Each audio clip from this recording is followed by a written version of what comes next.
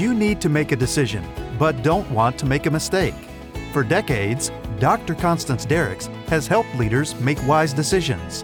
Now, she's sharing how to see what others don't and make great decisions when it matters most.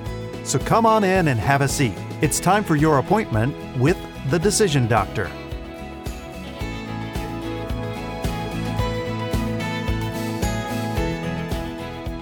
Hi, I'm Constance Derricks. Welcome to my podcast. I'm very excited to share with you my conversation with Dorie Clark. Dorie is a speaker, author, consultant, and coach, and she still manages to teach at Columbia Business School. Her latest book, The Long Game, reached the Wall Street Journal bestseller list. Dorie manages a rare feat. She is brilliant and pragmatic. Thinkers 50 named her to their list of the world's best management thinkers. Her willingness to share her disappointments on the road to dramatic success makes her both credible and darn likable. Hi, Dorie. Great to have you with me. Constance, thank you. It's always such a treat to get to spend time with you. So thank you for having me. Oh, you're so welcome. So for the listeners who don't know this, which I hope there are just a few, your most recent book is called The Long Game. And I'm really in love with the book and the subtitle, which I believe, let you tell me if I get this wrong, How to Be a Long-Term Thinker in a Short-Term World. Nailed it. I nailed it. All right. I should. I've spent a lot of time with your book.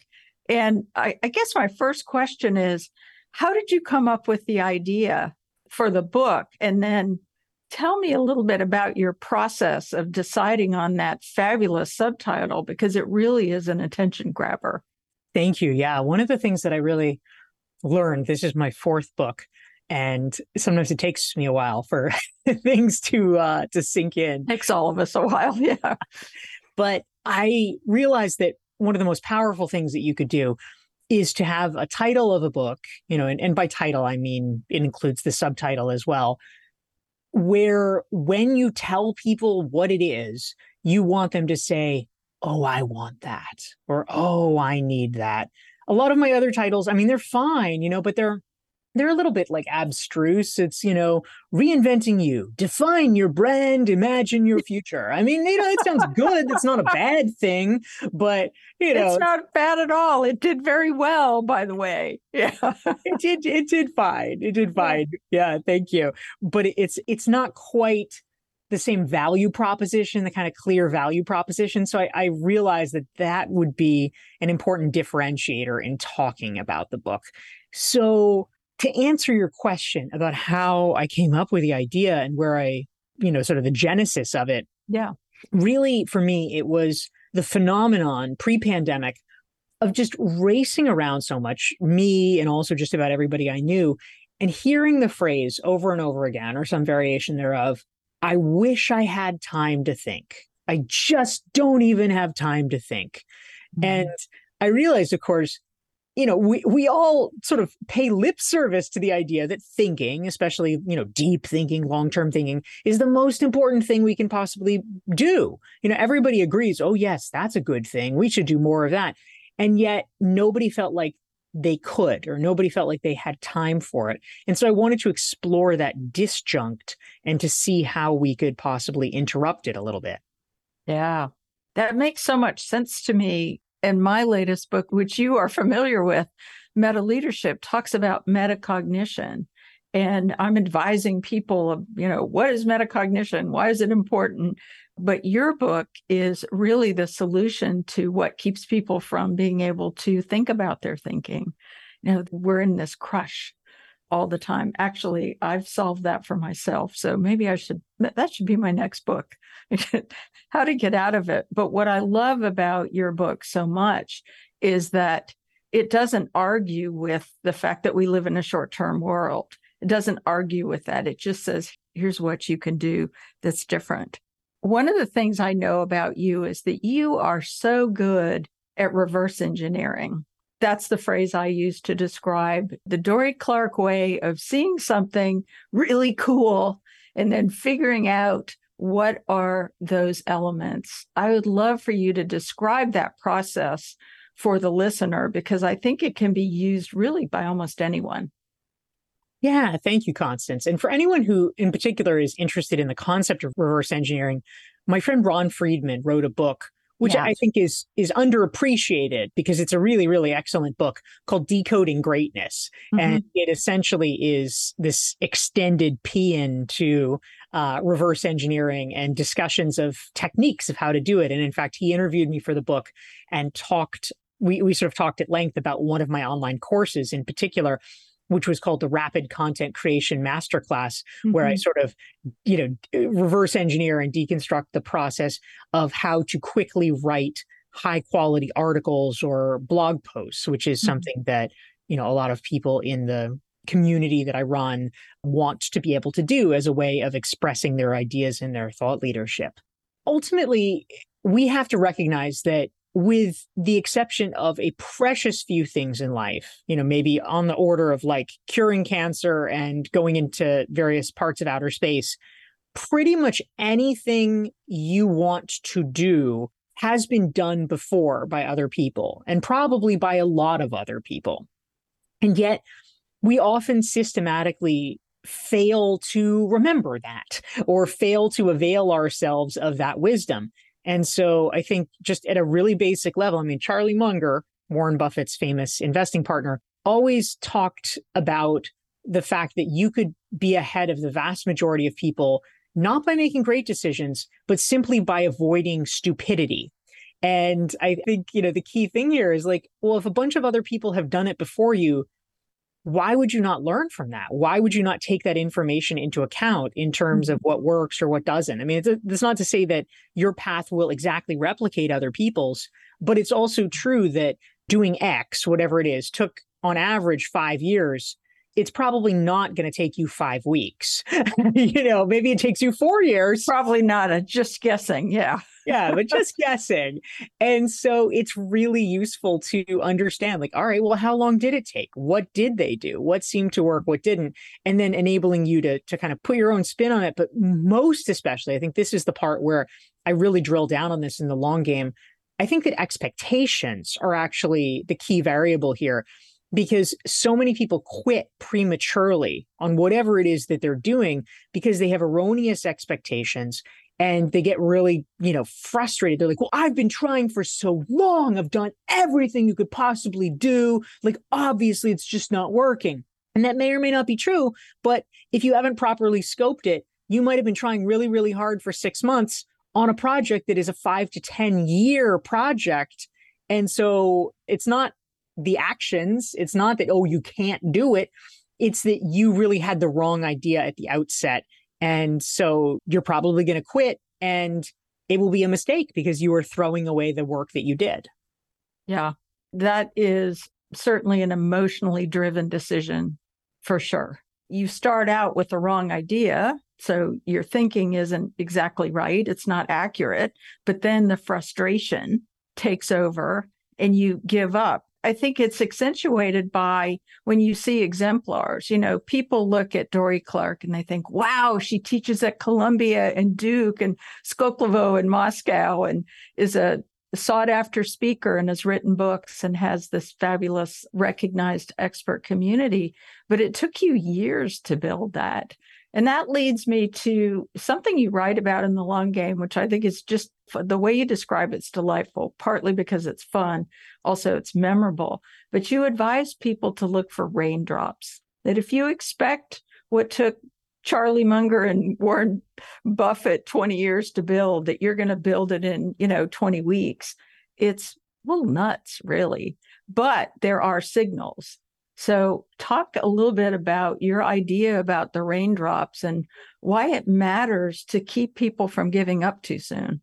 Yeah, absolutely. And you raise a good point by citing Charlie Munger and Warren Buffett, because there have been some really interesting analyses, and I'm not going to even try for the exact numbers because I'll butcher them.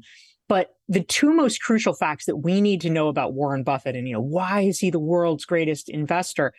He's smart, obviously, but the two most salient facts are, number one, dude is about 90 now. So he has been investing for a very long time. And he started investing when he was 11 or 12. This is not somebody who, they got their first job out of college and they're like, well, maybe I'll put some money in the stock market. He was obsessed with the stock market as a child and started investing. And so for almost anyone, again, if you avoid sort of catastrophically stupid mistakes, as Charlie Munger talks about, for almost anyone, if you make reasonable decisions with your money over an 80-year period, you will have a lot of money at the end of that period. So that is an important thing to keep in mind. And I think it's important for all of us because one of the biggest parallels that I discovered in the course of writing The Long Game was I just had this creeping sense as I was writing the book. I'm like, wow, I am not writing a personal finance book, and yet it is a personal finance book because I just kept discovering the advice that I was giving people about their careers and their professional development. It was the exact same advice that you would give in terms of money management or things like that. It's like, number one, okay, don't be an idiot and have it blow up. But beyond that, small amounts of whatever the currency is, whether it's money, whether it's time, whether it's effort, deposited regularly, has just this extraordinary power of compound interest. And our brains literally don't even understand. It's too much for our brains to understand compound interest. And yet you can get so far and grow so fast in terms of your ability to outpace the competition just by dint of, being there and being around for a while. I mean, I think about somebody that I profiled in a previous book of mine, Entrepreneurial You, the podcaster Jordan Harbinger. And, he's a very successful top podcaster today, has millions of downloads every month. And it's wonderful. He's a good interviewer. He deserves it. But I think a key factor about Jordan is that he didn't just start doing it. I mean, podcasting became widely popular, let's say, in the past, call it 7 years or so. He had been doing a podcast since around 2005. And literally for years, he didn't even check the numbers on Libsyn for downloads because it wasn't worth checking the numbers. He knew it was so few people, it was irrelevant how many people listened. All related to him. Yeah. That's right. Yeah. But it's like the power of compounding is nothing, nothing, nothing, nothing, nothing. Oh, now all of a sudden you have millions. So that's, I think, the key. I might have forgotten your question, but I hope that was useful. It was about raindrops and, your analogy, the parallels are exact. And you know this, but I was a stockbroker in a previous life. Yes. And I can confirm that what will really ruin your financial future is stupid mistakes in the present. Buying a house that you can't afford, you're going to have to carry it around like an overloaded backpack for years, unless you sell the house, which is hard. It's hard for people to undo a big decision like that because they don't want to lose what they've, we get into the sunk loss fallacy. But I know that you work with executives and you work with solo entrepreneurs. And could you give us maybe a story about a time when somebody was looking at raindrops and they were all excited about the raindrops, but they weren't the right raindrop? You know what I mean? Their criteria was a little bit off. And how can people get better at that? Yeah, thank you, Constance. So just to break the metaphor down for folks, sure. The way that I think about this is the way that we typically measure success is, the sort of typical self-evident way where, the big thing happens, whatever the end goal is. I got the contract, I made $1 million. I got the promotion, whatever it is. Right. That's great. But the problem with any sort of long-term endeavor is that it usually really takes a while to get there. And the distance between here and there can feel very long. It can feel very discouraging. And so looking for the raindrops is essentially my way of trying to help people think through how do you sustain yourself in the interim between setting the goal and actually achieving the goal. And the way I think about it is like the formation of a rainstorm, because we all know when a big thunderstorm hits, nobody can deny it. You're being soaked, you hear all the noise, you see the flashes of lights, like, okay, we get it. But it's also true that a thunderstorm never starts instantly. The clouds have to roll in. The temperature and the barometric pressure has to change. And those are the things that we can start to sense, that we can see them on the way. And it's true for our professional success as well. Nobody literally overnight, goes from nothing to, oh, you earn $1 million, or, oh, you're on the cover of such and such magazine. There are interim steps. And so we need to name them and be aware of them. And some of them may be very subtle, but as long as we are mindful of that, we can actually realize, like, oh, this is actually good. I'm getting somewhere. And it helps keep you on track, and it helps keep you encouraged. And it could be anything from the number of inbound sales inquiries that you're getting. It could be, oh, all of a sudden I'm getting a lot more LinkedIn requests, or, something like that, but it's showing more interest in a way that you can track.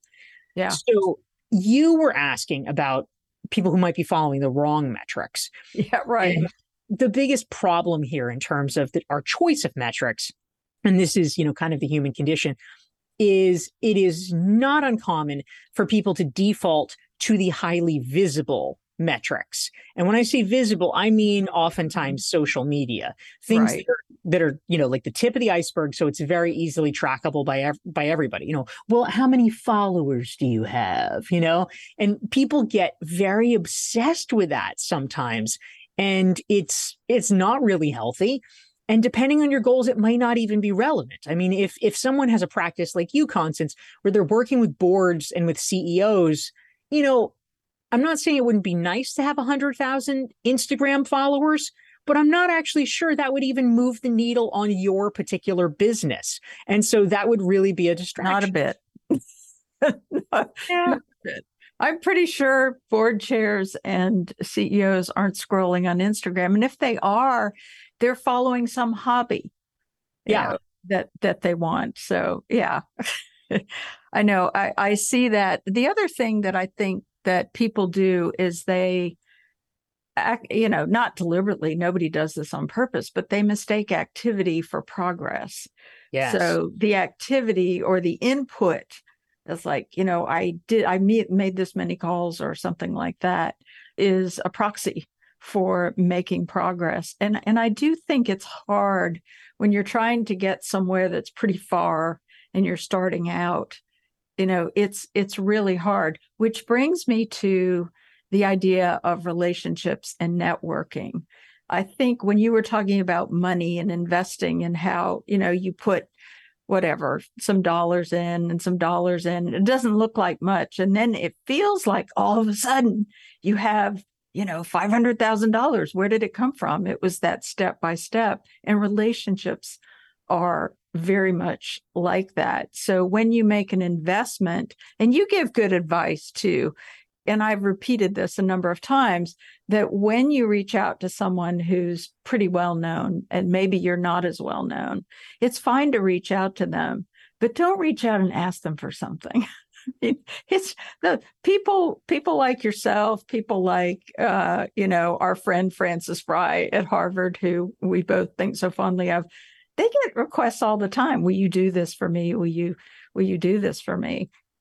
But talk a little bit about how you've built such a robust network of, it's amazing. Somebody commented online yesterday. They said something about Dorie, and I said, well, of course she knows him. Dorie knows everybody. So you've actually got this image now, as well as the reality, of course, that you have this network. But what are some of the things you have done that have made that work? Yeah, well, thank you. It's very kind, Constance. I would say that one of the most important things is a sort of a principle that I actually lay out in the long game, which is what I call no asks for a year. And, we don't necessarily mean this is gospel. It's not like day 366 is, magically better. But the rough rule of thumb is that if you are building a relationship with someone, you need to refrain for quite a while from asking for something that has political capital. Now, of course, you ask them questions, or you can invite them to things. Like if I'm starting to make friends with you, great. I'll ask you to come to coffee or dinner with me. I'll ask you, oh, Constance, I really like that top. Where did you get it? Or, like whatever. Oh, Constance, you just had such a great book come out. Did you, who did you use for your PR firm or, whatever. Right. Those are fine. But what we're talking about is sensitive asks that involve political capital. And to your point, especially as people get sort of more visible, they get a lot of those things. I actually did an analysis just because I was curious about it at a certain point. And so a while back, I did an analysis where for a 2-week period, I tracked every email that came into me and I coded it based on, what was it? Like, I always feel like everybody does that I'm oppressed by email. I get so many emails, so much stuff. And I'm like, what actually is all this stuff? And so I coded it by like, okay, well, this is like a promotional message. This is like a client correspondence. This is an inquiry from a prospect, whatever, and, sort of the groups. And what I discovered is that over this 2-week period, on average, I got 10 emails per day asking me for something. Now, not all of them were sort of outrageous asks or whatever, but 10 things per day of somebody who wanted something from me. So, and, obviously it's even worse for, people who are, genuinely famous. So it's an important thing to be mindful of that. And so I like to really defer, like, okay, for as long as possible, just if you're building a relationship with someone, don't go there. Don't ask for the politically sensitive thing that, oh, hey, could you introduce me to your, well-known friend or whatever it is? Because the minute you do that, you kind of click into a different zone. The person's like, oh, is that the game she was playing all along? Now I see it. Right. So that's how you want to use me. Oh, good to know. Yeah, absolutely. And it's so interesting because it's very avoidable in the days where LinkedIn is so widely used. It's easy to join a conversation with someone you want to get to know and say, hey, I read your article in Harvard Business Review about blah, blah. I really appreciated this. Something short. I think one of the, I'm curious what you think about this. I think one of the things that people do, one of these habitual behaviors, I'm sure people don't mean to do it, but they see something on LinkedIn and they have something to say that's really their content. And they take up like this much space to give their speech. And one of my friends who's a well-known sales consultant says, I don't like people camping out on my real estate. Well, of course, it's LinkedIn's real estate, obviously. But you've seen a lot of people make some great decisions and a lot of people make some bad ones. What do you think are the one or two things that really get in people's way and lead them down the wrong path? Yeah, that's such an important question. And I mean, obviously you've studied this extensively, Constance, so you're really the expert here. But I would say that most bad decisions actually are often the product of people not understanding that they have a decision or not understanding that a given move is a decision. Like, I think that oftentimes we do better when we're like, oh, I have this like weighty choice, like I'm a juror and is he guilty or is he innocent? And we're like, oh, that's high stakes. Okay. And so you're like, you're really on it. You're like, okay, I'm going to, pros and cons and I'll make my list and all that. Yeah. Where we screw up, where we really fall short is in the moments where we don't consider our actions because it doesn't even seem like a decision. It doesn't even rise to that category. It's things like keeping doing the same thing, whatever that is, and not, sort of like the Kodak problem, right? Not understanding that not making a move is making a choice, and it's not the right one. So I think that that's a piece of it. I think also something that was very influential to me was a wonderful book, which you probably read, called The Gift of Fear. And yes. I think that it was written by a guy who is a security consultant for high profile Hollywood celebrities, for Jeff Bezos, things like that. And basically what it's, talking about is that we often, with, the sort of gut intuition and, all the chemical receptors we have in our stomach, our microbiome, Oh, yeah. we often know the answer, but we allow our brain and social convention to override it to our detriment, and often physical harm, because we say, oh no, well, this can't be dangerous, or, oh gosh, I'll look like a wimp, or I'll look like, Right. a scaredy cat if I cross the street here. I'm sure he's fine. And of course, your body's like, get the F out of there. Yeah, right, right. So we need to train ourselves to be better at picking up on the messages that we know already. Yeah, that's true. You're absolutely right about the first part of your answer, by the way. It turns out, and this is a topic that I'm doing research on right now, so how convenient that you brought it up, that the biggest mistake people make in decision making is ignoring a decision that needs to be made that is very consequential. Now, either they're not aware of it at all, or they're postponing it and postponing it and postponing it. And I like to say to my clients, bad news is not like wine. It does not improve over time. It just gets bigger and more robust as we go. So very insightful of you to pick up on that. And surprising to me when I really realized it and started reading this. So you've seen a lot of people make decisions, corporate executives, people in academia, solo entrepreneurs like myself. What are some of the best decisions that you've seen people make, or a great decision that you've made? Well, this is great. I would say in general, and this is a theme that I turn to a lot in the long game, that there's a sentence or phrase that I like to turn to as kind of a mantra to help me with my thinking for this. And what it is what is it that I can do today that will make tomorrow better and easier?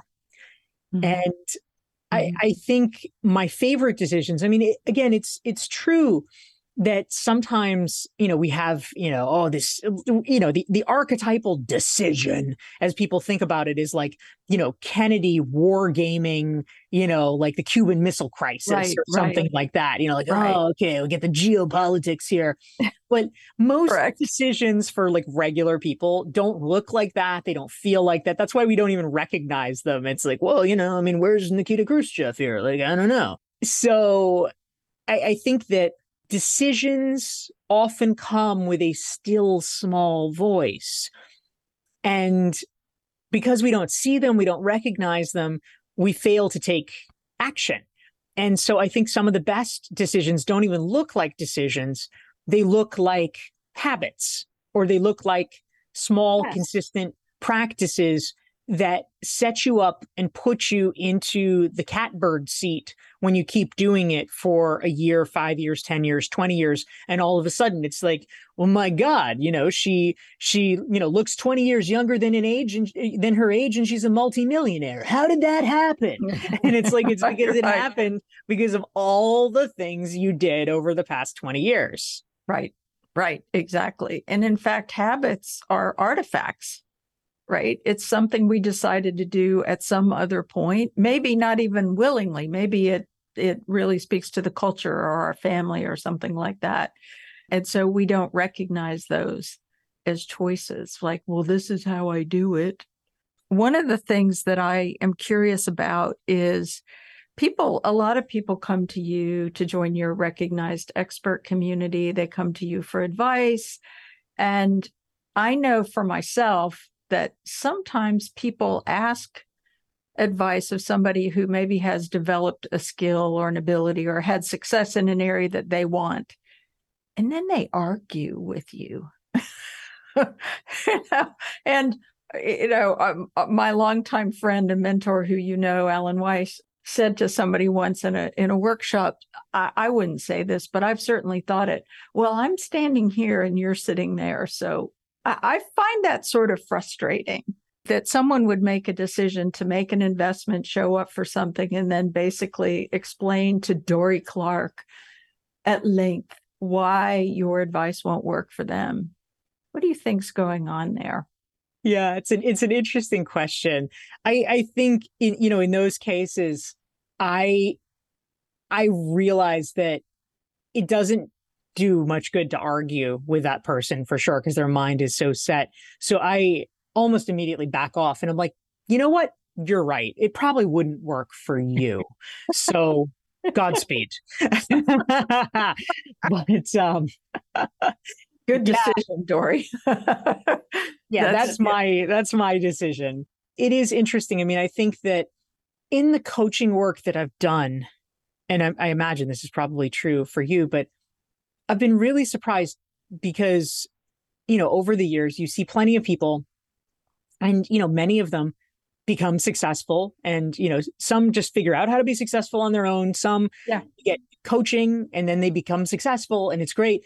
And then there's this other, small, but, it's there group of people who are so talented and you look at them and you're like, they should be successful. Like this person has so much to offer. They should be successful.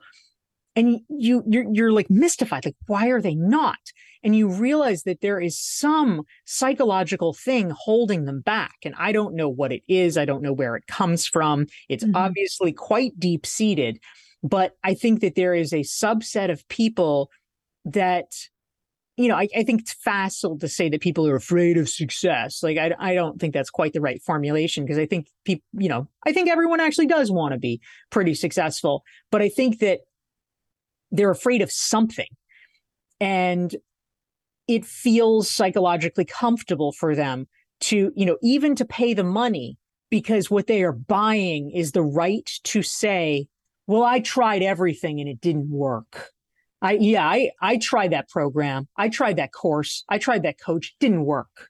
And being able to say that is apparently worth somewhere between thousands and tens of thousands of dollars to that person. And I don't know why. And I wish for their sake that it didn't happen that way. But I do think that there is a subset of people that, for whatever reason, that is their block and that's what they need to do. I don't know. What have you seen? Yeah, I think fear is a big emotional driver for people, and it's very tough to admit.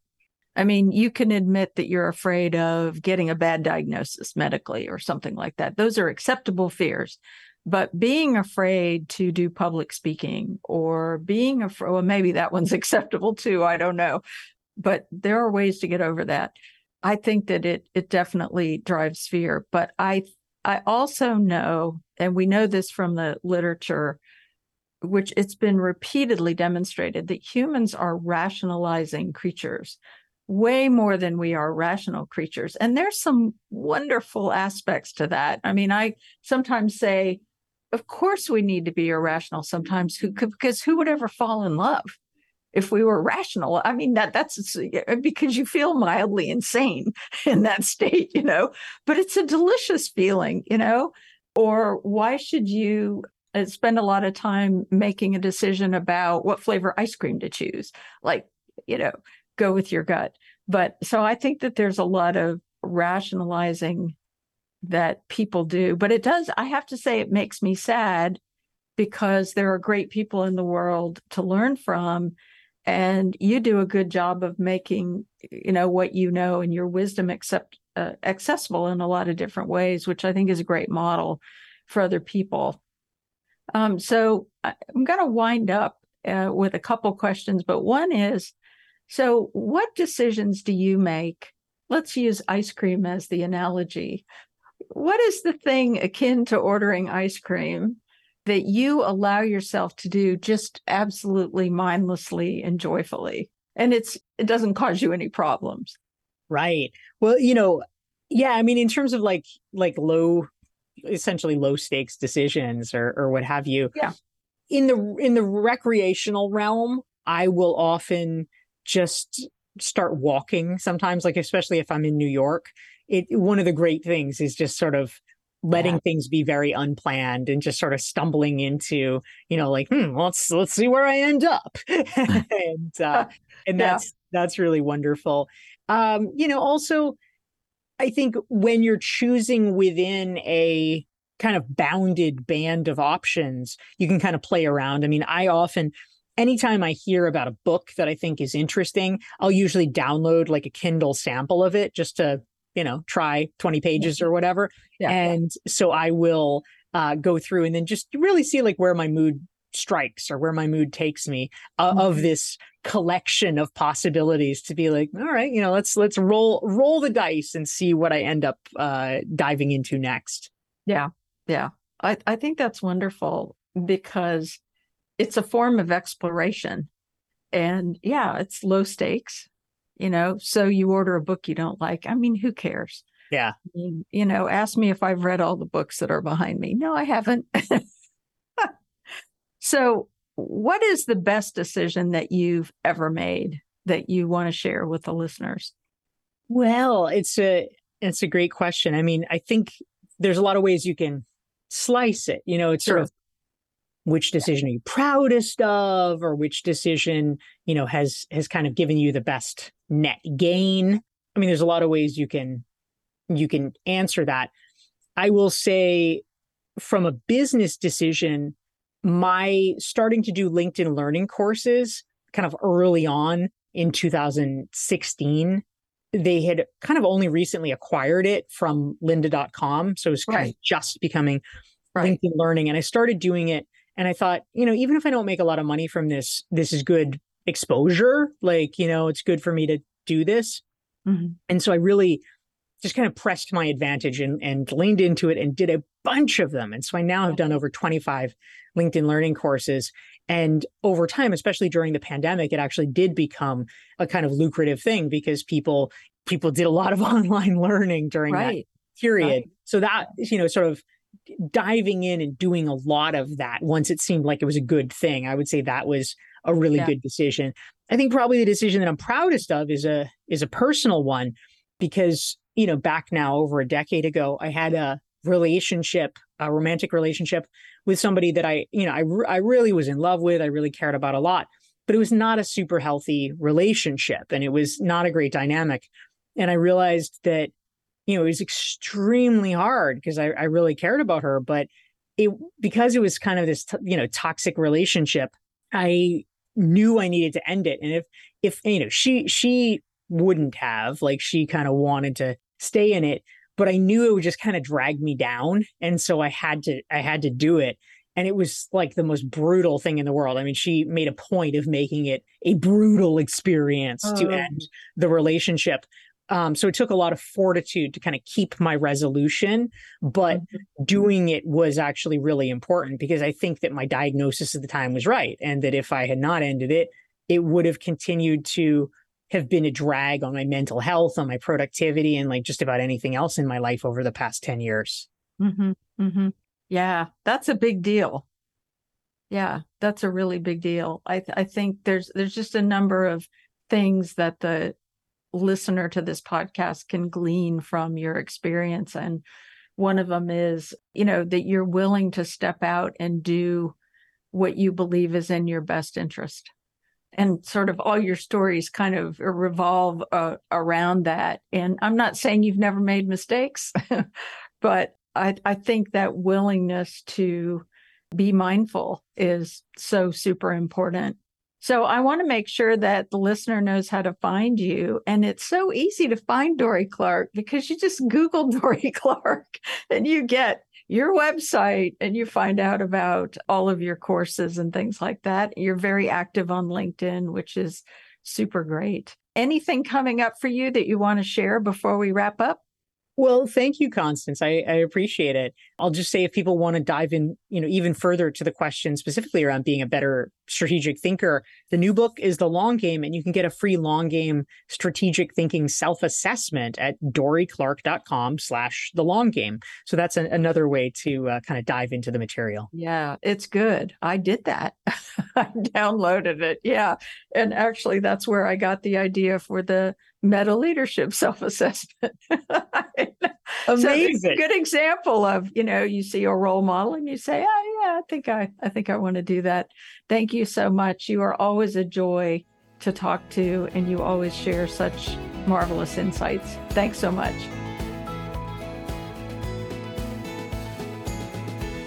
The Decision Doctor will be back with more advice soon. Hit the follow button on your favorite podcast app and check out thedecisiondoctor.com to receive the Meta Leadership Self-Assessment and other no-cost resources. We'll see you next time.